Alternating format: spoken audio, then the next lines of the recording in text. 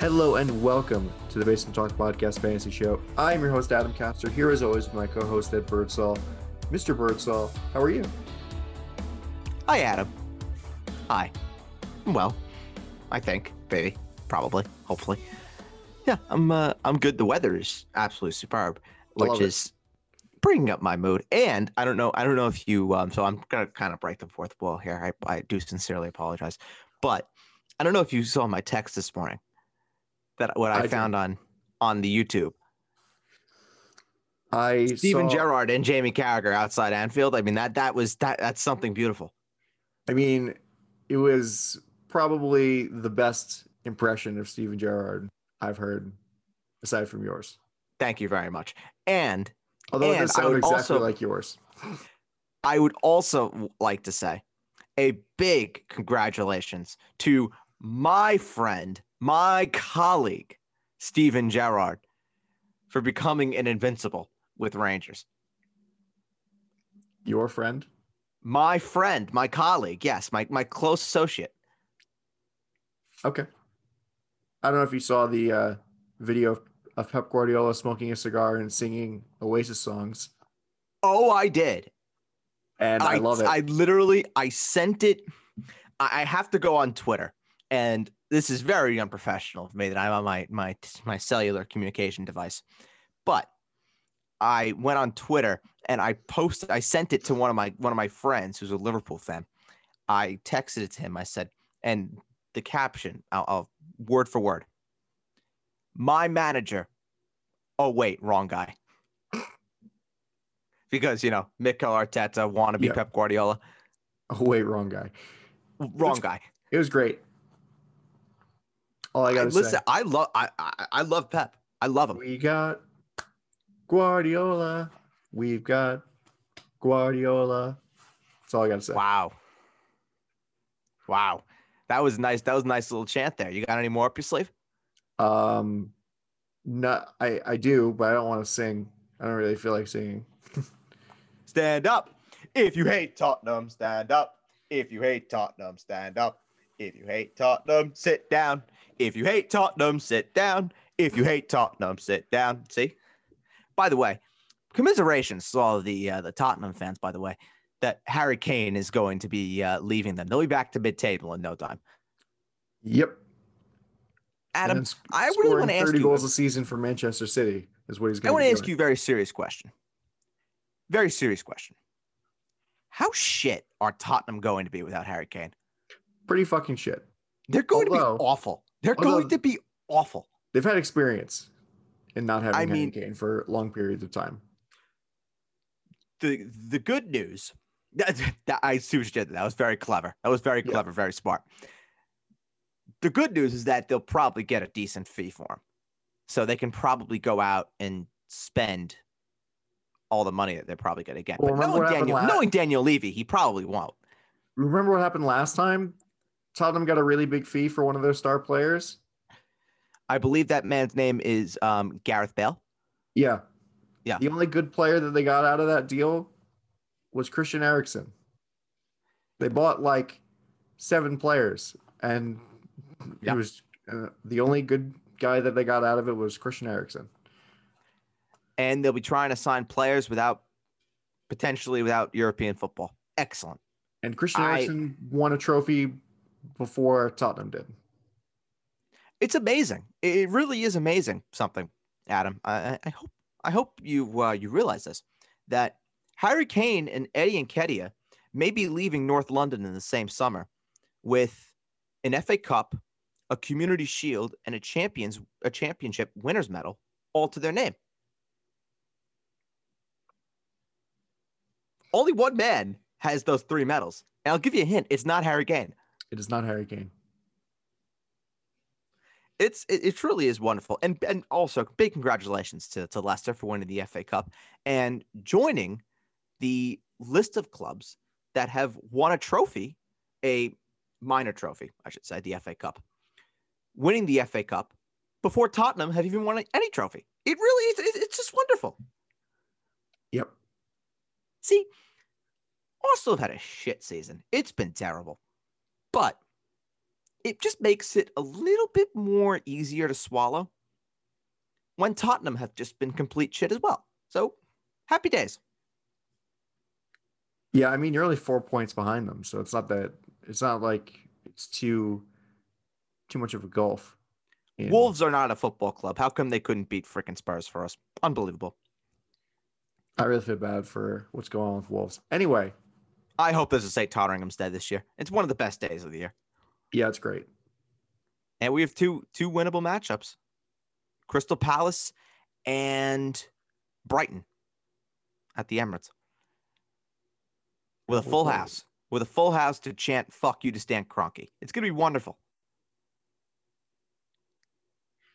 Yep. All right. So, Bird, you have one quick question for me, don't you? I do have one quick question. And this comes from Mark. And Mark says, and this is actually a question that, you know, you teeter on a little bit, but we've kind of talked about this intermittently with some players. But the question is, what do you do with players with uncertain futures when you're in a draft? So, for example, I guess, you know, the one guy that everyone's kind of talking about right now is Deshaun Watson. Another guy you could be talking about there is Aaron Rodgers. Correct. So if they're on the board in a draft and they don't have their futures really panned out, what do you do? Honestly, in my mind, I would take somebody with comparable value and just kind of not want to take the risk. I mean, we like you said, I think we've answered this question a lot. Yeah. And in many different forms. So my answer kind of stays the same, where I'm not taking the unnecessary risk. I'd rather have somebody of comparable value, because it's not like Deshaun Watson and Aaron Rodgers are the best quarterbacks in fantasy. They may be the best quarterbacks in the NFL overall, but they're not the best quarterbacks in fantasy. There are players that are around them in drafts that you can get that can give you comparable value or comparable production, I should say. So in my mind, why take the risk? Just get somebody else. I think, it depends. I agree with what you said, Adam, where, if there's like for like value there, then of course you're going with the other guy. You're not going to be drafting Deshaun Watson in the 5th round or the 6th round where he probably would normally go. I don't know if you're going to be drafting Aaron Rodgers in the 7th, mid 7th, early 8th, where he's going right now. But I think, the argument becomes more of a tougher one when you get later in drafts, specifically more for Deshaun, really, than for Rodgers, because, odds are Rodgers is probably going to play. With Watson, it's a difficult one. I think I would also look at this depending on what kind of league you play in. If it's a redraft league where it's just seasonal redraft, there's no long-term implications, you're probably not going to be drafting Deshaun Watson. And if you want to take the risk on Rodgers, you could probably do it. You could probably do it in the 7th, 8th round if you wanted to. Anything lower than that is better, but there's no long-term implications at all. If you're in a keeper league, dynasty, startup dynasty, I'll talk about in a minute, because that's a whole different beast. Keeper leagues, that's where it gets a bit tricky. Rodgers, not so much, because, again, you kind of have a feeling that Rodgers is going to play. You just don't know really where. And I mean, I'll be honest. If Rodgers goes to Denver, I think Rodgers is going to he could be better than where he's at right now as my number 7 quarterback. He could be number 6 on my big board. I don't know. Well, he'd have a better supporting cast in Denver. He would have a ton to throw to. Yeah. Sutton, overall, anyway. Fant, Melvin Gordon there, Javonte Williams, Tim Patrick. There's a lot there for Rodgers that he can absolutely work with. Now the Deshaun case with keeper, that's an interesting one because odds are, and Jake reported this a couple weeks ago, and I've heard something of the same ilk, is that it's a long shot right now Deshaun Watson is actually going to play. If you're willing to take a risk on Deshaun Watson and hold Watson for the entire year, to take up a bench spot and hold Watson for the entire year. Well, would Deshaun Watson qualify for like an IR spot? No. No, he would not. He would be, it depends on what league. I mean, I know if you do, I'm not plugging any specific leagues right now, but I know CBS has more functionality where you could play with who's eligible for IR. You can make suspended players potentially eligible for the IR spots. There are a lot of different ways that you can play with it. ESPN is a bit more, for lack of a better phrase, conservative with how they do their IRs. You know, if they're listed as out, listed as IR, those are the only players that are allowed in the IR spot. So I guess it depends on, what your IR qualifications are. I mean, if you could put a suspended player in your IR and you have 2 or 3 IR spots in a keeper league, then by all means, have a day. But if you can't, and he's a guy that's going to be sitting on your bench, the end of your bench for the entire season, and he may not play, is that a risk that you're willing to take where you're taking away a bench spot from yourself to go and make some moves? Because you did say you take him in the 14th round and you're sitting there at 1-3 and you need to make a roster move. Are you going to have the stones to drop Deshaun Watson where the second that you do that, someone is going to want to pick him up because he carries that 14th round keeper? And that's terrific if he's going to play next year or even this year. You got yourself a quarterback that you can play for your keeper team for the next, depending on what your keeper settings are and what you're allowed to do, you could have a quarterback there for the next 4 or 5 years. So that's kind of like you have to weigh it out, the pros and the cons. I just feel like with Deshaun, I understand that the value may be great, but the risk just totally outweighs the reward, and everything at least that I've heard just suggests that the risk is too great for me to go and invest in Deshaun Watson, regardless of what the spots are. Now, if you have deep benches and you can afford it, then by all means, go ahead and do it. But if you have like standard or close to standard benches, I don't know if that's really worth it, because if you're in a position where your team is, treading water, that's one extra bench spot that you just can't work with because you have Deshaun. Now, you could trade him. I don't know if someone will want to do that. You might just be stuck with Deshaun, but that's kind of that. And dynasty is really tricky because I don't know what his value is right now. It's on the floor. So you're probably better off in dynasty to hold on to him if you have him. If you're doing a startup dynasty, the later you get him, the better. Because again, he's a guy that's going to be stuck on your bench for probably the entire year. And if you have your deep roster spots, which I know a lot of dynasty leagues do, then great. You're good. But if you don't, again, it's risk versus reward. And the risk could outweigh the reward there big time. Yeah, exactly. So, I mean, like we said, it is definitely you have to weigh the pros and cons. And for me personally, and I got this impression from you as well, that for some players it's just not worth it, even if you're getting him at a massive value, because it's kind of weird that we don't really know. I think depending on when you draft, you might know more about the situation. There might be a bit more clarity because August is only a couple months away. Well, if you're doing dynasty startup drafts, you're probably drafting now or you're drafting in a couple weeks. Right, exactly. So it also depends. You may not have that clarity and you have to make a decision. Yes, exactly. Which sucks. Which really sucks. Because that's a thing that we didn't really mention, but the time that you're drafting really does factor in with this. Yes, it does. It really, Absolutely does. really does.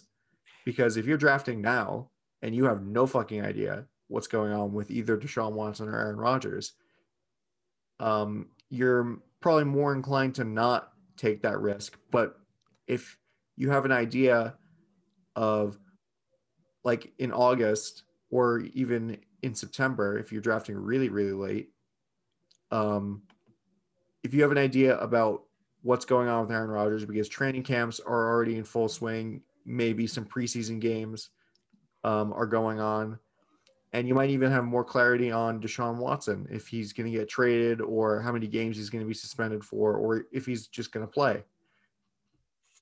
So you have to factor that in. You have to do your research also. I mean, even more so than your normal fantasy football research. If you're really going to be thinking about getting these players who have uncertain futures, like you said, you have to do your research.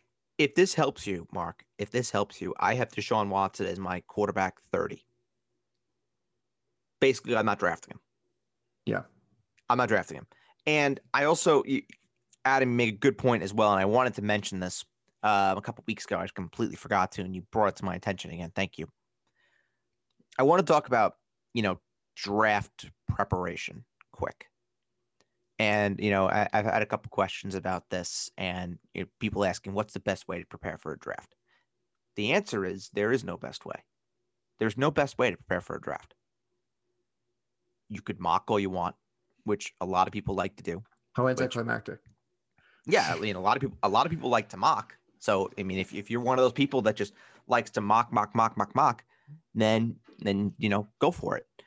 Me personally, the best way that I like to prepare for a draft, I don't like to mock as much before I'm going into a draft. I like to really focus on my own preferences, coming up with, having my rankings in front of me, looking at those, looking at draft position, looking at just really concrete data, looking at what's there instead of just, hopping into a fantasy mock draft server and seeing, what is potentially there, or maybe someone is just, fucking around and they take a kicker number 1 overall, and you're just sitting there saying to yourself, well, that's not going to fucking happen. So you just waited for 10 minutes or so for this mock draft that you're just sitting there and you're saying to yourself, okay, what the fuck did I just wait for someone to take Harrison Butker number 1 overall? So the best answer that I have to those people that have asked me is do what you want to do. Do what you think is going to help you the most. And for me, the answer that I usually give people is I like looking at situations. I like reading articles, anything that comes out that, it even appears to me like it's going to help me and get an upper edge in my drafts. I'm going to read it. I'm going to sit there. I'm going to read it. I'm going to digest it. I'm going to look at my rankings about 100 times. I'm going to make about 1,000 changes to my rankings because no rankings are ever the same. And then when you go into a draft, you at least feel comfortable. But I know people who love to mock. I know people who love to pick each other's brains, and that's totally fine. I'm just not that guy. I'm not that guy for that. So for me, the answer is just getting in tune with what I want to do and not necessarily focusing on necessarily what other people in your league want to do. Because I know a lot of people like to, come together and talk about, oh, what does Joe Blow want to do? I don't care about Joe Blow. I don't want to focus on Joe Blow. I want to focus on me. I want to focus on my team. I want to focus on what I want to do and the way that I want to attack a draft. That's how I do it. I'm not focusing on anybody else. Well, it's not like a collective. You gotta. I mean, you can like bounce ideas off of each other, like you said, but you can't just absolutely.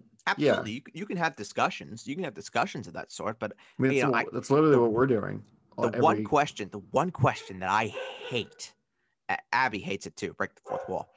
The one question that I absolutely hate is when someone asks me, so who are you taking in the second round?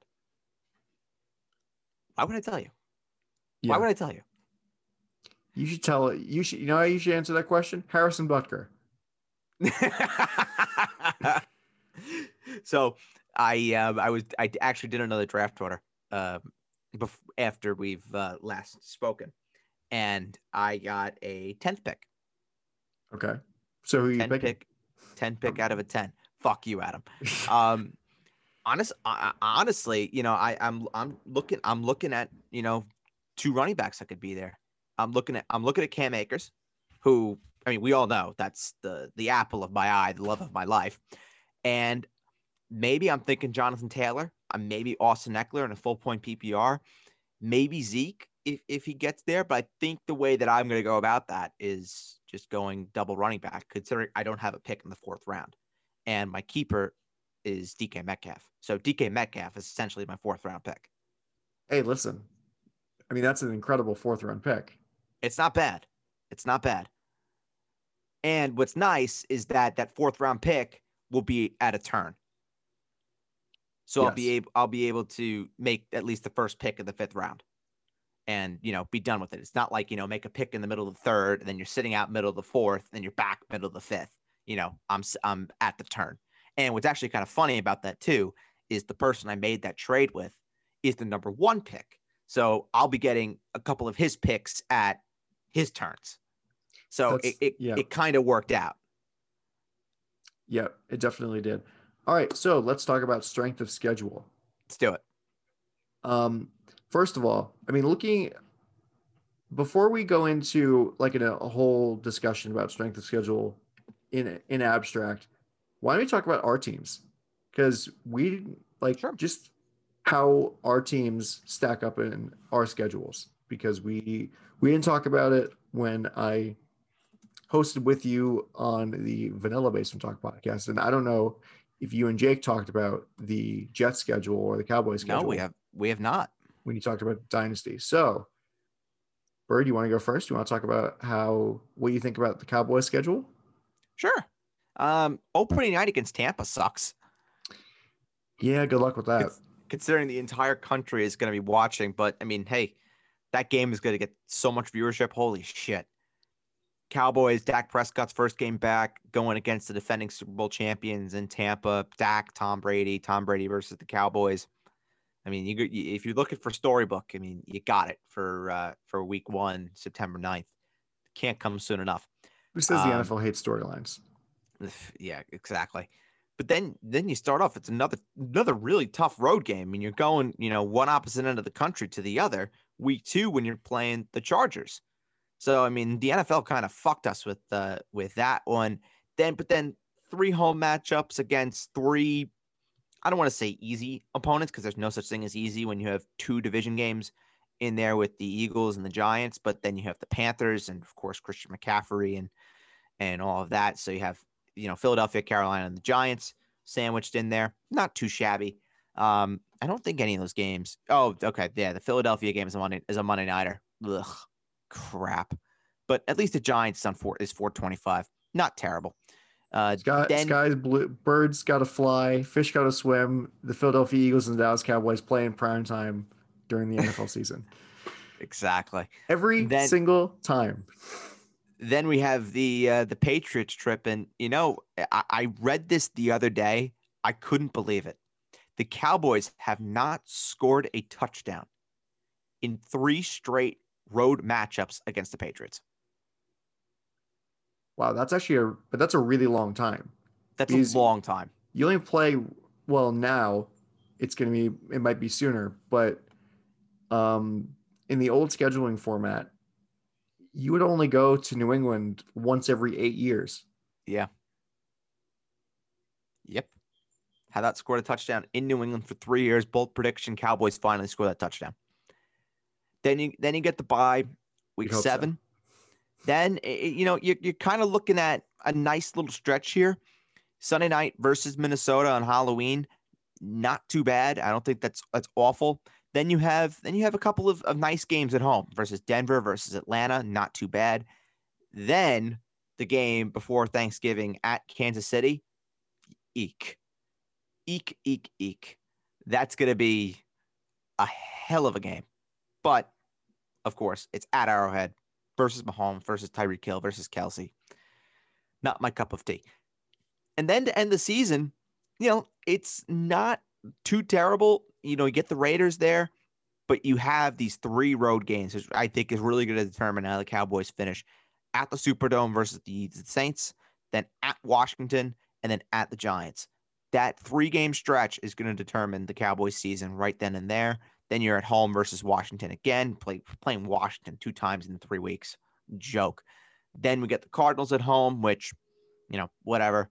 And then we go to Philadelphia to take on the Eagles in week 18. That sounds So horribly weird. disgusting coming out of my mouth. But yeah, I think overall it's not like a terrible schedule for Dallas. I think that this schedule, if you're telling me that the Cowboys finish 10-7, 9-8, I think that could probably get it done. I could probably get it done. Take those numbers out of your mouth. I know it's ridiculous. It's horrible. I did think about it before I said it too. But if you're telling me that the Cowboys are going to be a 9-10 win team, I would buy it. And I think that's probably going to be with how bad the NFC East generally is. I know Vegas is down on the NFC East. The highest win total for over-under for the division is Dallas at 9.5. So if you take that into consideration, 9-10 wins should be good enough for Dallas to win the NFC East, get into the playoffs, and hopefully make a run at the Lombardi Trophy. All right. So for the Jets, we got the Samwell revenge game, the Sam Darnold revenge game, week 1. How fitting is it that Sam Darnold is playing the Jets week 1? In Carolina. How fitting. How fitting. It's like they know. Adam, I can't wait. I am praying to the football gods, no offense, that Sam Darnold wins that game. Just because I want to see Jake just go nuts on Twitter. There's nothing better than seeing Jake just go absolutely ballistic on Twitter after a Jets loss. It's premium content. It's amazing. I was about to be mad, but you're right. It's amazing. I mean, Who needs a burner when you have Jake Simone just babbling off on Twitter about the Jets?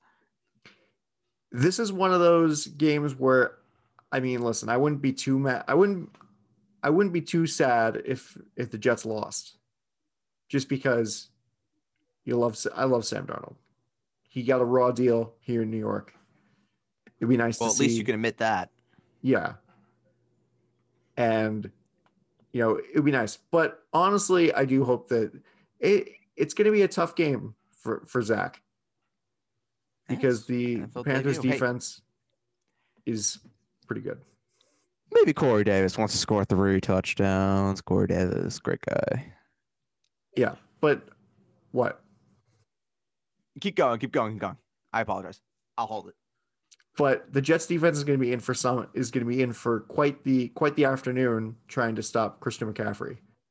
Yeah, to put it mildly, especially after the year that he had last year when he was on my team, number 1 overall pick. Thanks, Christian. Fuckface. So what were you going to say, Bird? Hey, Adam. Yes. Week 4. It's a Corey Davis revenge game. How many touchdowns do you think Corey Davis is going to score in Tennessee Titans? 5? 6? 6? I would love it. How amazing would it be if we came on Monday, October 4th, and talked about a 3-touchdown Corey Davis day? I think we'd both be just jumping for joy. Oh, yeah. I know I would be. I would be very excited. I know I would be. Because believe me, Adam, I've kept receipts for anybody who said that Corey Davis is shit. I've kept the receipts. All right. So the divisional games are kind of interesting, where a lot of them are pretty close together. Yeah, I love that you play the Patriots twice before you play anybody else in your division. Yeah. So we have New England week 2, which actually has gone pretty well in recent history. I think we're in recent history. Well, yeah, like 10 years ago. 10 years ago. Okay. 12 years ago, whatever. At home. And then go to Denver, our only 4 or 5 game this season so far. And then home against Tennessee in the Corey Davis revenge game. And then we get to go to Tottenham to play the Falcons. I bet you that's going to be a 10-7 game. It's going to be at that point Harry Kane won't be at the new White Hart Lane, and there won't be any any points being scored for Tottenham or for the Falcons or the Jets. I apologize. The Scheid Heartline, the new Scheid Heartline. I apologize.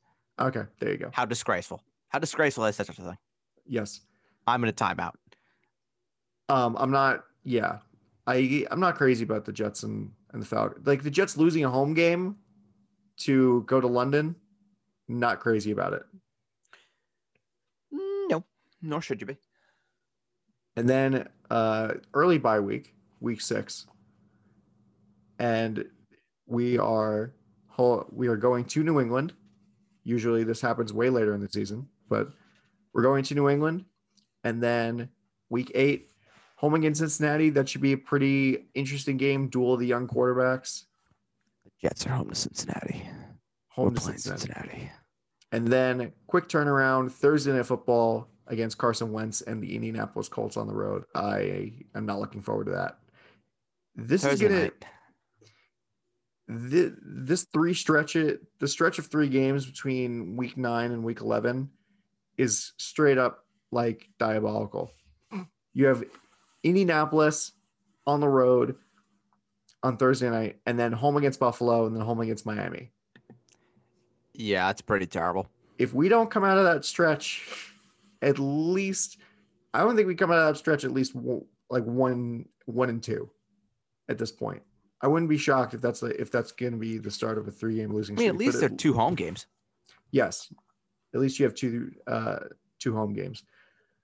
And then the palate cleanser on the road against Houston. Oh my God! In week 12, that's going to be horrific. That game is going to be terrible. I think you're. But Corey Davis should have 5 touchdowns against the Texans. I think you're overestimating how bad the Jets are going to be next season. So we're at 6 touchdowns against the Titans, 5 touchdowns against the Texans. So we're already at Corey Davis having 11 touchdowns for the season. That's great. I know. We're only in week 12, and then the Jets will finally get their first chance. Hopefully, they'll get their first win against the Philadelphia Eagles ever in week 13. That would be nice. That would be nice. And then we're home against New Orleans. And then week 15 on the road against Miami, which is probably going to be a loss because I feel like the Jets haven't won in Miami. You never win in Miami. Ever. Never fucking win in Miami. I mean, to be fair, the Patriots never won in Miami either, and they had Tom Brady. And then 2 home games against the Florida teams. It's a nice little Florida stretch we got going on here. It's true. You played three Florida teams 3 straight weeks, and you get a taste of what you missed with Trevor Lawrence on the 26th of December. Yes, I wouldn't be shocked if that game's flexed to either like Sunday afternoon. You know, the game might have.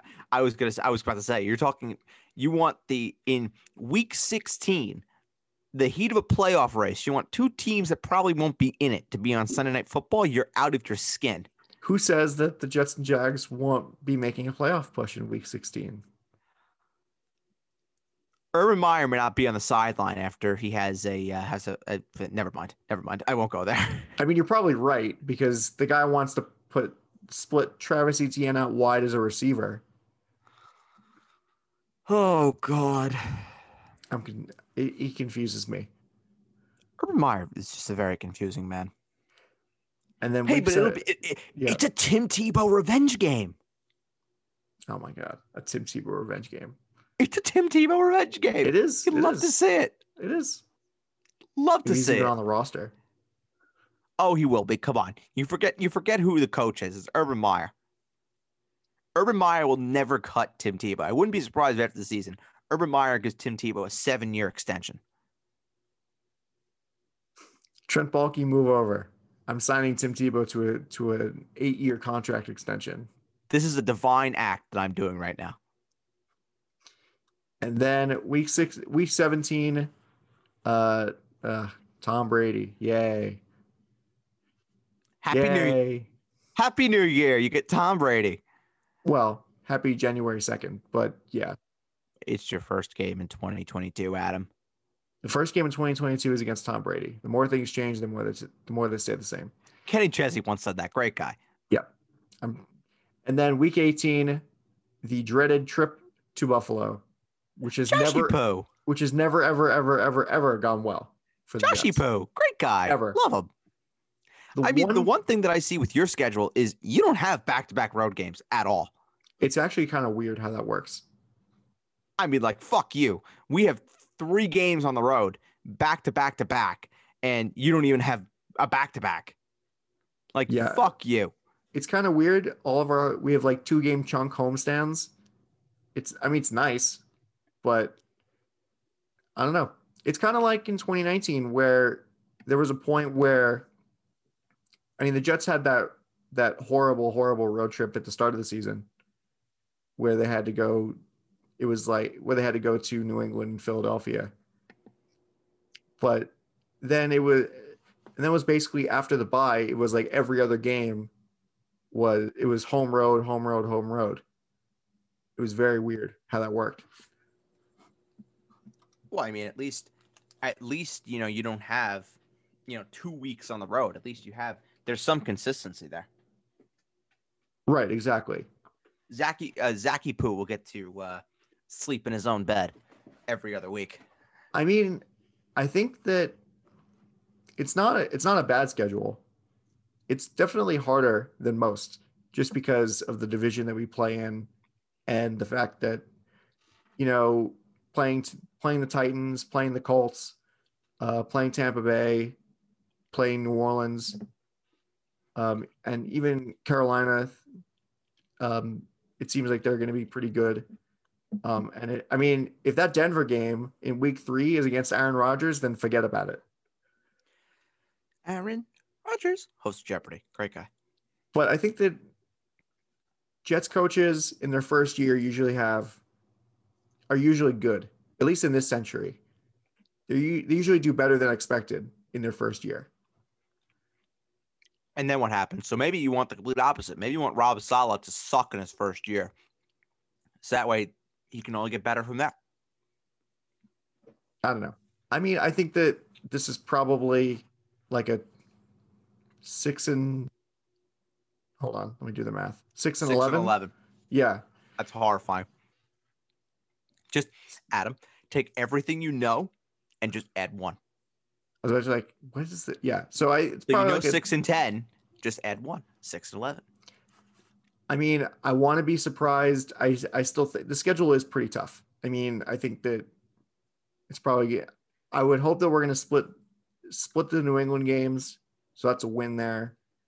We'll probably beat Atlanta. That's a win. Cincinnati. Usually we split Miami, Houston, hopefully Philadelphia, maybe Jacksonville. Maybe 6 and 11, 7 and 10. I wouldn't be shocked if that is the case. But also, this team, Rob Saleh has been saying all the right things. The team looks really good. And I wouldn't be shocked if they pull off maybe a 9-8 season or maybe even an 8-9. You can't go 500 anymore. What's your predicted win total? My predicted win total is probably 7 and 10. I'll bet you they go lower than that. Okay. You want to put $10 on it? Sure. We can't bet lunch anymore. True. Well, I can always drive to Port Washington, but I'll shake your hand on that. Okay. I'll shake your hand on that. $10. $10. You're on. 7 and 10. 7 and 10. I'll give you 6.5. Okay. It's so weird that you can't. Our line is 6.5. So if they win 7, you win. If it's 6, I win. It's so weird that you can't finish 500 anymore. I know. I hate it. It doesn't make any sense. I hate it. So you want to talk about strength of schedule? Overall strength of schedule, yes. Let's do it. So we're going to go position by position. And first, let's talk about how you should factor in strength of schedule when you're drafting. And frankly, you should. It goes without saying. But I think that on the high end, if you're drafting, don't overthink it, basically, is where I'm going to go with this. If you're drafting if you have the first or second overall pick, you're just like, well, the Panthers have the fourth hardest schedule for running backs. So actually, I'm going to draft Alvin Kamara over Christian McCaffrey. It's like, no, come on. Let's be real here. Don't let it factor entirely into your decision. But, it's one of those things where like you can keep it in the back of your mind, where you might be more inclined to take Jonathan Taylor over the other options of running backs because the Colts have the second easiest schedule for running backs. Or if you're more likely to take Cam Akers because the Rams also have the second easiest schedule for running backs. Love Cam Akers. That's a great man.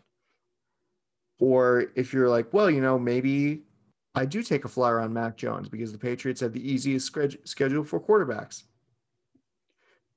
Or maybe I will stay away from Baker or Justin Fields just because the Bears and Browns have pretty tough schedules in regards to quarterbacks. So I think that, you got to keep it in the back of your mind, but don't let it color your decisions. Don't overthink it. I would say this. It doesn't matter to me as much unless you're in a situation where it's a tie. So that's the tiebreaker, definitely. Yeah, that's the tiebreaker. Absolutely 100%. When I make my binder that I have for drafts every year, one of the pages that I have in there is strength of schedule, just so I have it as, the ultimate tiebreaker if need be. Like I know that was a big thing of mine with a draft last year where I was between James Conner and Melvin Gordon. I liked the Steelers' strength of schedule more than I liked the Broncos' strength of schedule. So I went with James Conner. That was my essential tiebreak. I wouldn't necessarily say, and I agree with what you said, Adam, that you're not going to be going and drafting Alvin Kamara because he has an easier strength of schedule for running backs versus Christian McCaffrey, who has the third toughest strength of schedule for running backs. You're not going to go and do that. Yeah, you're not going to go and do that. But, if you're in between two guys, say you're in between I'm trying to just put two guys together. Say you're in between. I'm just trying to think of guys that are in the same range. What about if you're great one. I have a great one. Okay. I have a great one. Say you're in between a Hollywood Brown or Corey Davis. Great one. Hollywood Brown's strength of schedule. The Ravens have the seventh toughest strength of schedule for wide receivers. The Jets have the seventh easiest. You take Corey Davis. Yeah, that's where you bring in the strength of schedule and use it to your advantage. I was going to say, like, if you were deciding between Nick Chubb and Zeke, also, the Browns have that could be another one as well. Absolutely. The Browns have the sixth easiest schedule for running backs, and the Cowboys have the seventh hardest schedule for running backs. The Cowboys have a rough fucking schedule. Yeah, fantasy-wise. I also look at it this way, though.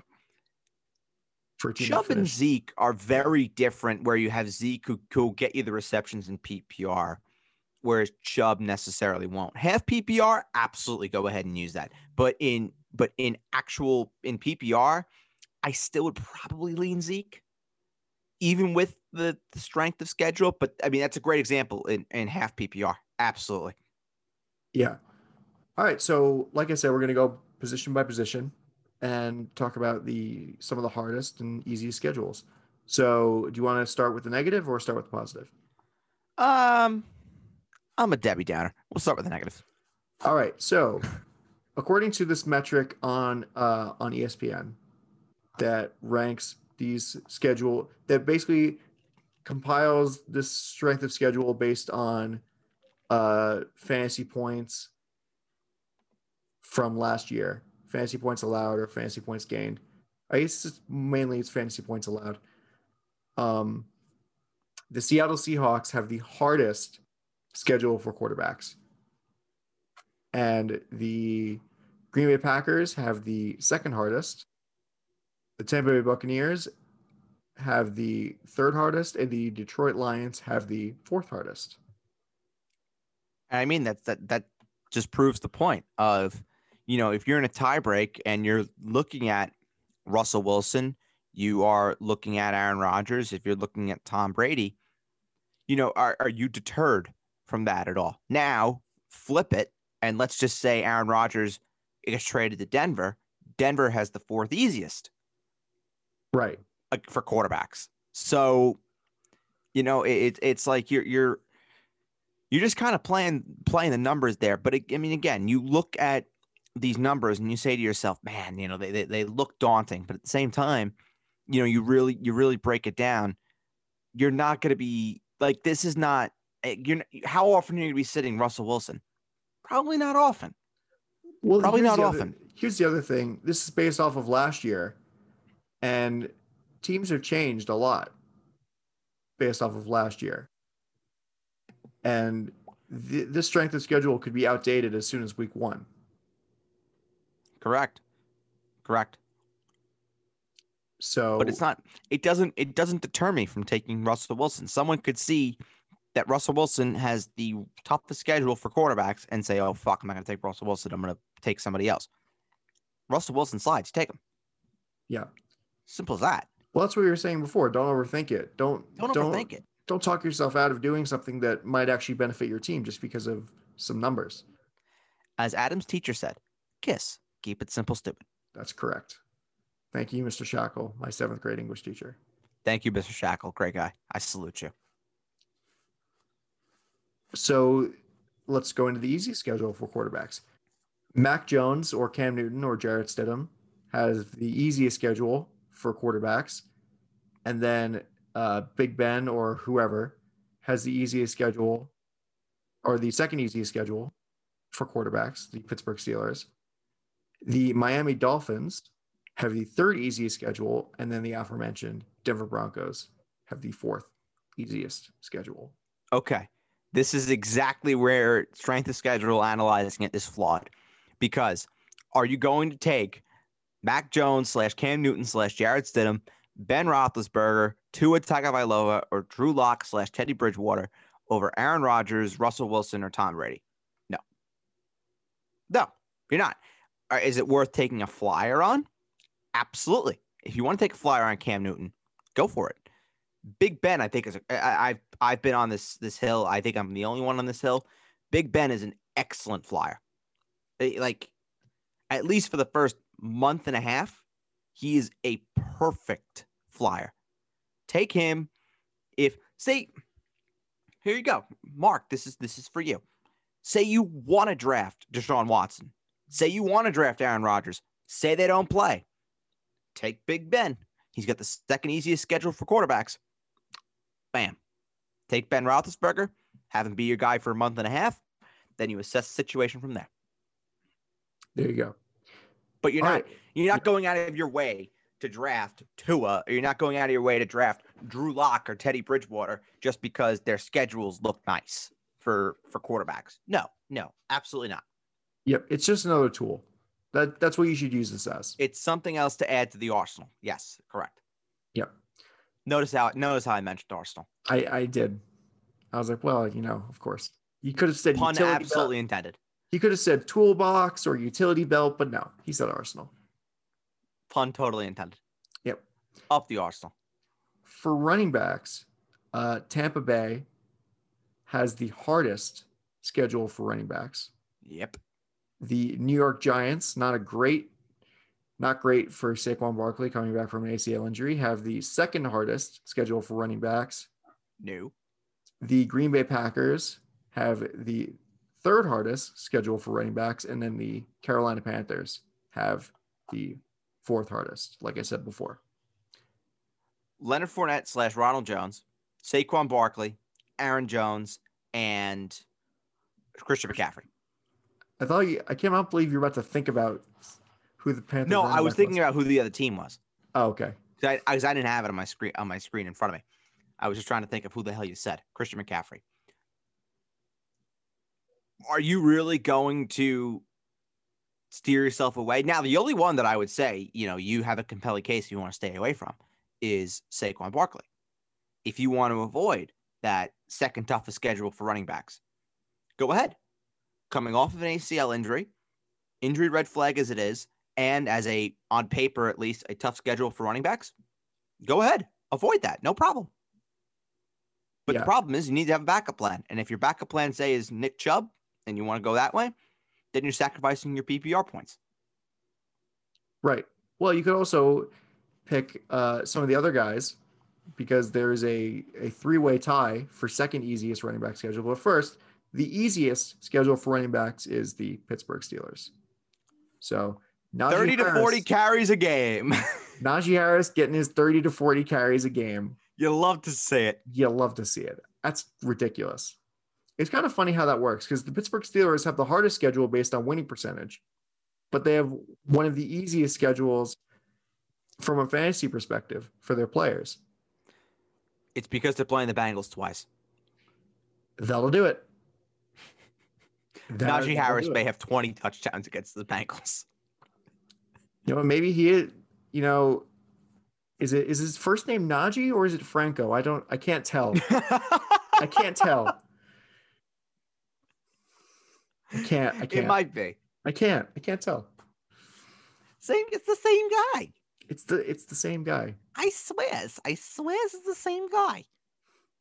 The Miami Dolphins, the Los Angeles Rams, and the Indianapolis Colts all have the second easiest schedule for running backs. So news bodes well for your boy Cam Akers and your boy Jonathan Taylor.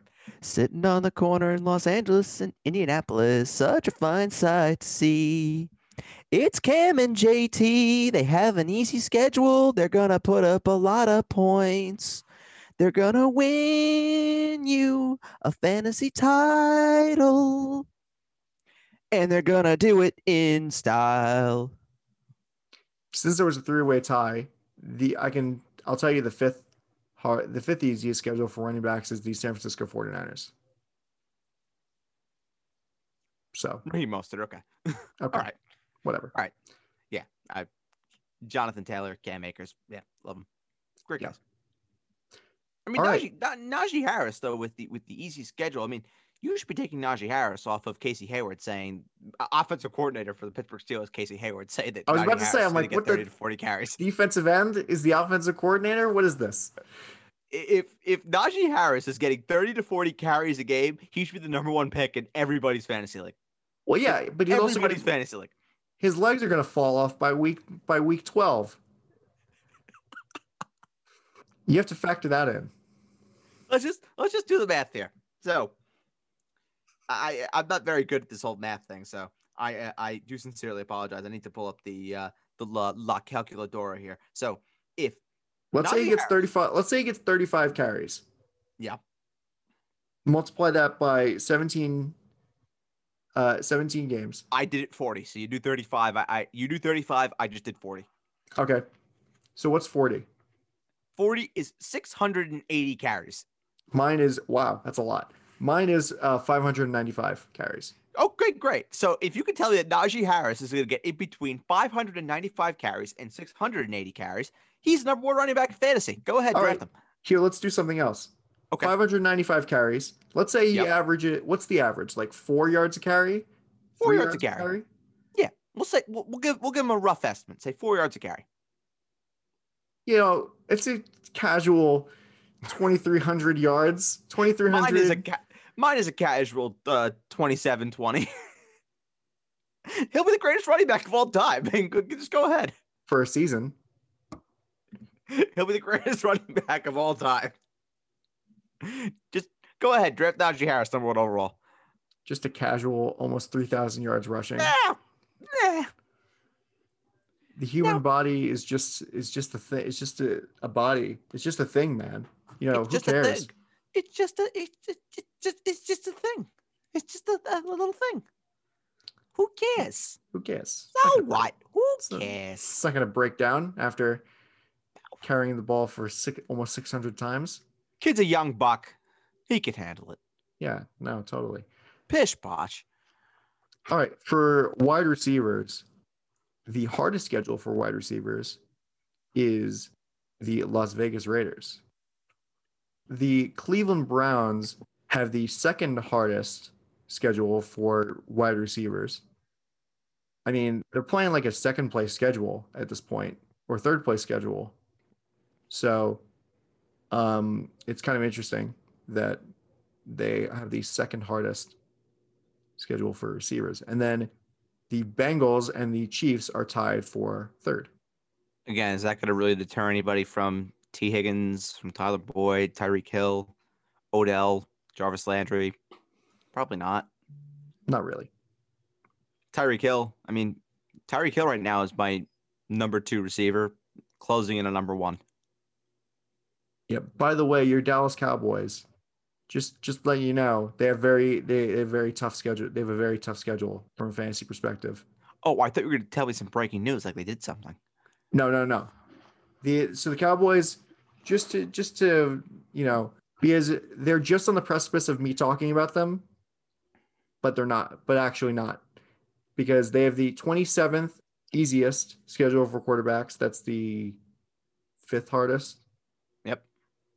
Then they have the 7th hardest schedule for running backs, and then they have the 4th hardest schedule for wide receivers, and then they have the 16th easiest schedule for tight ends. So every cloud, silver lining.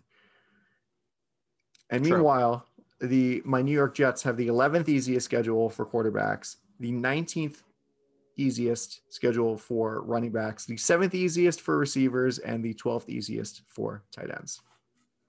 Which, last place schedule. That's how it goes. This happens every year. True. Well, not every year, but it happens.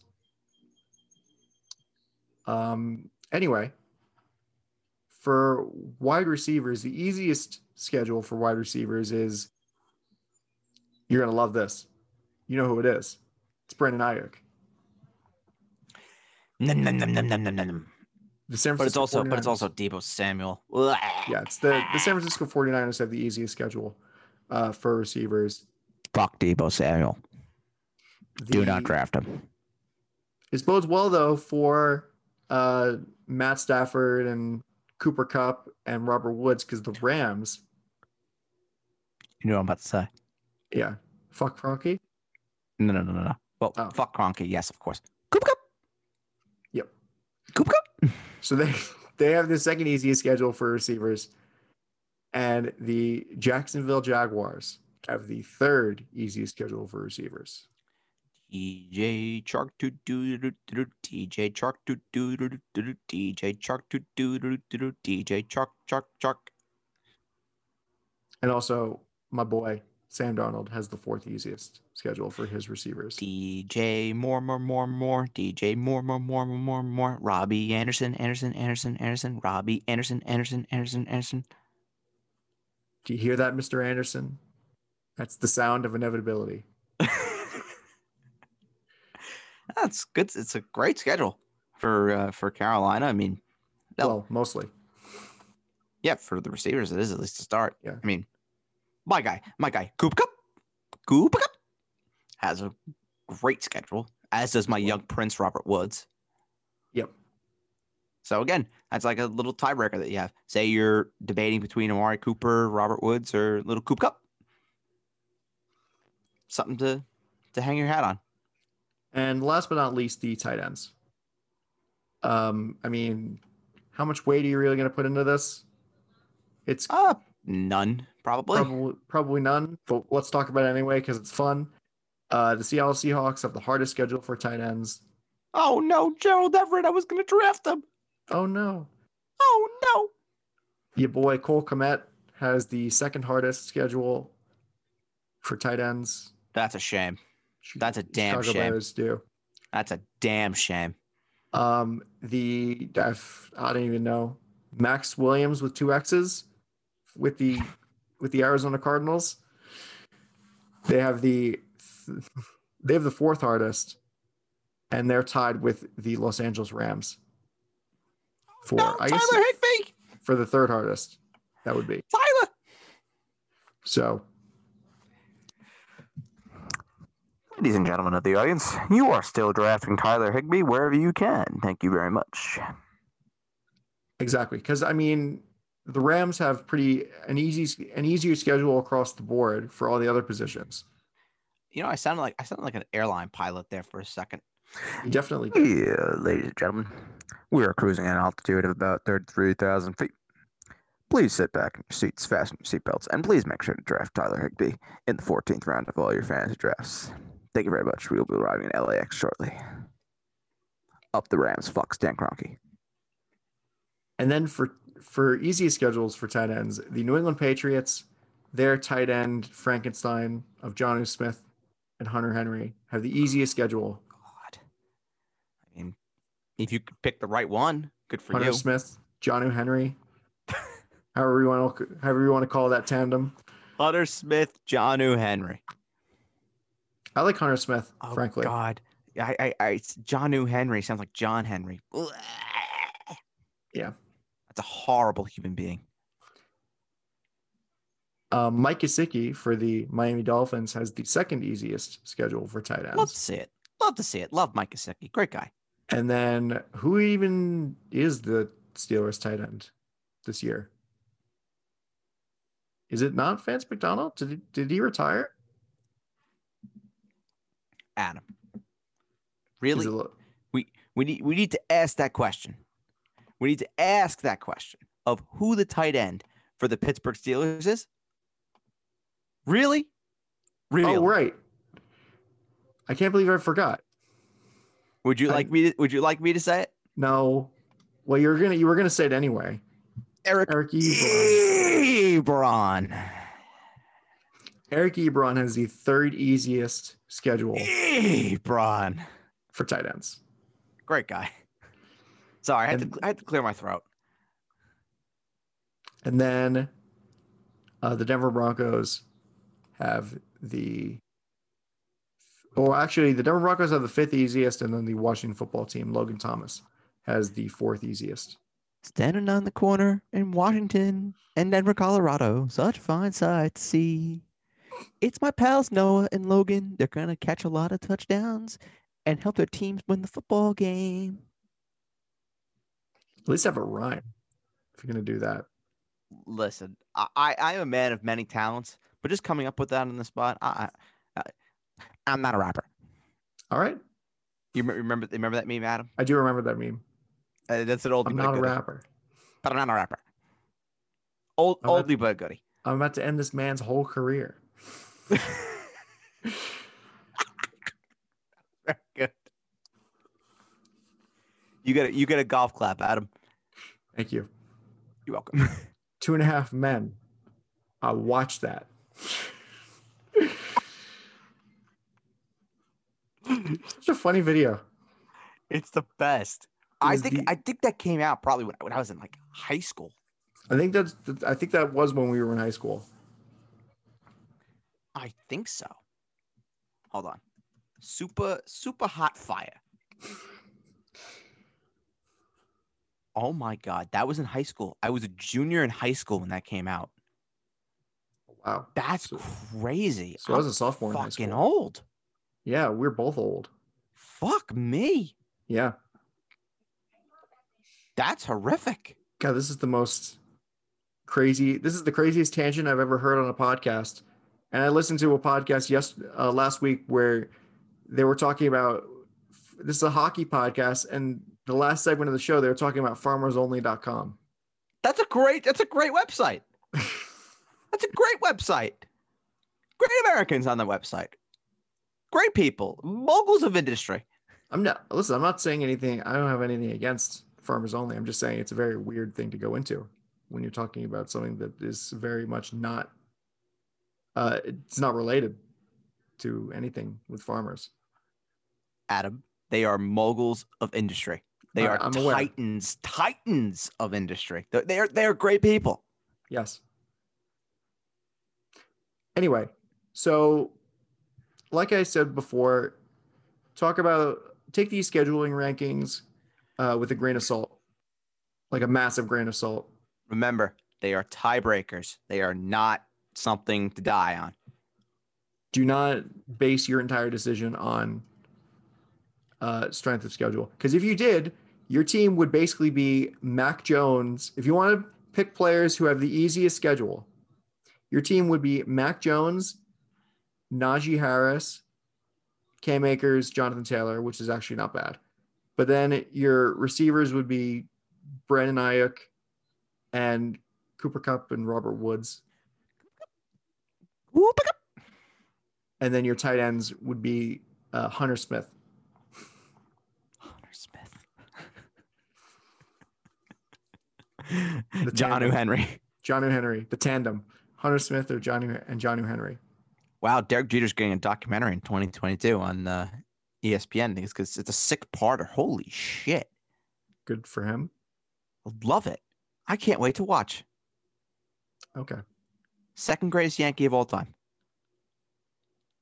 If you're about to say who I think you're about to say, please say, who is your favorite Yankee? Alex Rodriguez, of course. Of course. The man's a gentleman. He's a terrible human being. You're a terrible human being. He's an Adonis. He's beautiful. Fuck A-Rod. Jennifer Lopez has no idea what she's missing out on. Ben Affleck. Fuck Boston. He knows nothing about the game of baseball. Have you heard his analysis on Sunday Night Baseball? He's terrible. He's wonderful. Are you out of your mind? You've lost the plot. No, I hate him. I hate Alex Rodriguez. You've lost the plot. Anyway, that's it for this episode of the Basement Talk Podcast. Oh no, we're not done. We're not done. We're not done. No, we're not done. Okay. How could you say such a disgraceful, heinous thing about Alex Rodriguez? He's a great American. Okay, we're done now. Okay. Stupid. Thank you for listening to this episode of the Basement Talk Podcast Fantasy Show. You can find all episodes under the Basement Talk Podcast umbrella wherever you get your podcasts. Please remember to subscribe so you can be notified whenever we release new episodes. And we're going to be doing a lot of those because we are getting into the full swing of the off season and preparing for your drafts in either this month or in next August, month or the following month or the month after that or the month after that. Preparing for your drafts in general. Whenever and wherever they may be. That's right. Like a little tease, Adam? Yes. Whenever and wherever? Yes. Quizitational? Great program. As my boy, Zach Wilson says, anytime, any place. Oh, okay. I see. Yeah. So Zach Wilson has a higher place in your heart than I do. Okay. I see. Well, I'm just using using another quote. No. You've made your point abundantly clear. Okay, fine, whatever. So at the next episode, we'll be starting a brand new segment on the podcast. It's going to be I think it's going to be a 4-part little mini series that we're going to do. Mr. Birdsall, we have podcast segments at home. What happened to the random ass player? Oh, it's coming. Don't worry about it. Don't worry about it. So we're doing positional showdowns the next episode. So we're just going to be picking guys. I think what we'll probably end up doing is Adam, because you are the ringleader of this failing circus. I'll have you pick out probably say 5 or 6 guys that are relatively close in expert rankings, and we just have a little discussion about those guys. Okay. So we'll start with the quarterbacks, go to the running backs, go to the receivers, and go to the tight ends. Awesome. For my co-host Ed Birdsall, I am Adam Castor, and we will talk to you next time on the Basement Talk Podcast Fantasy Show.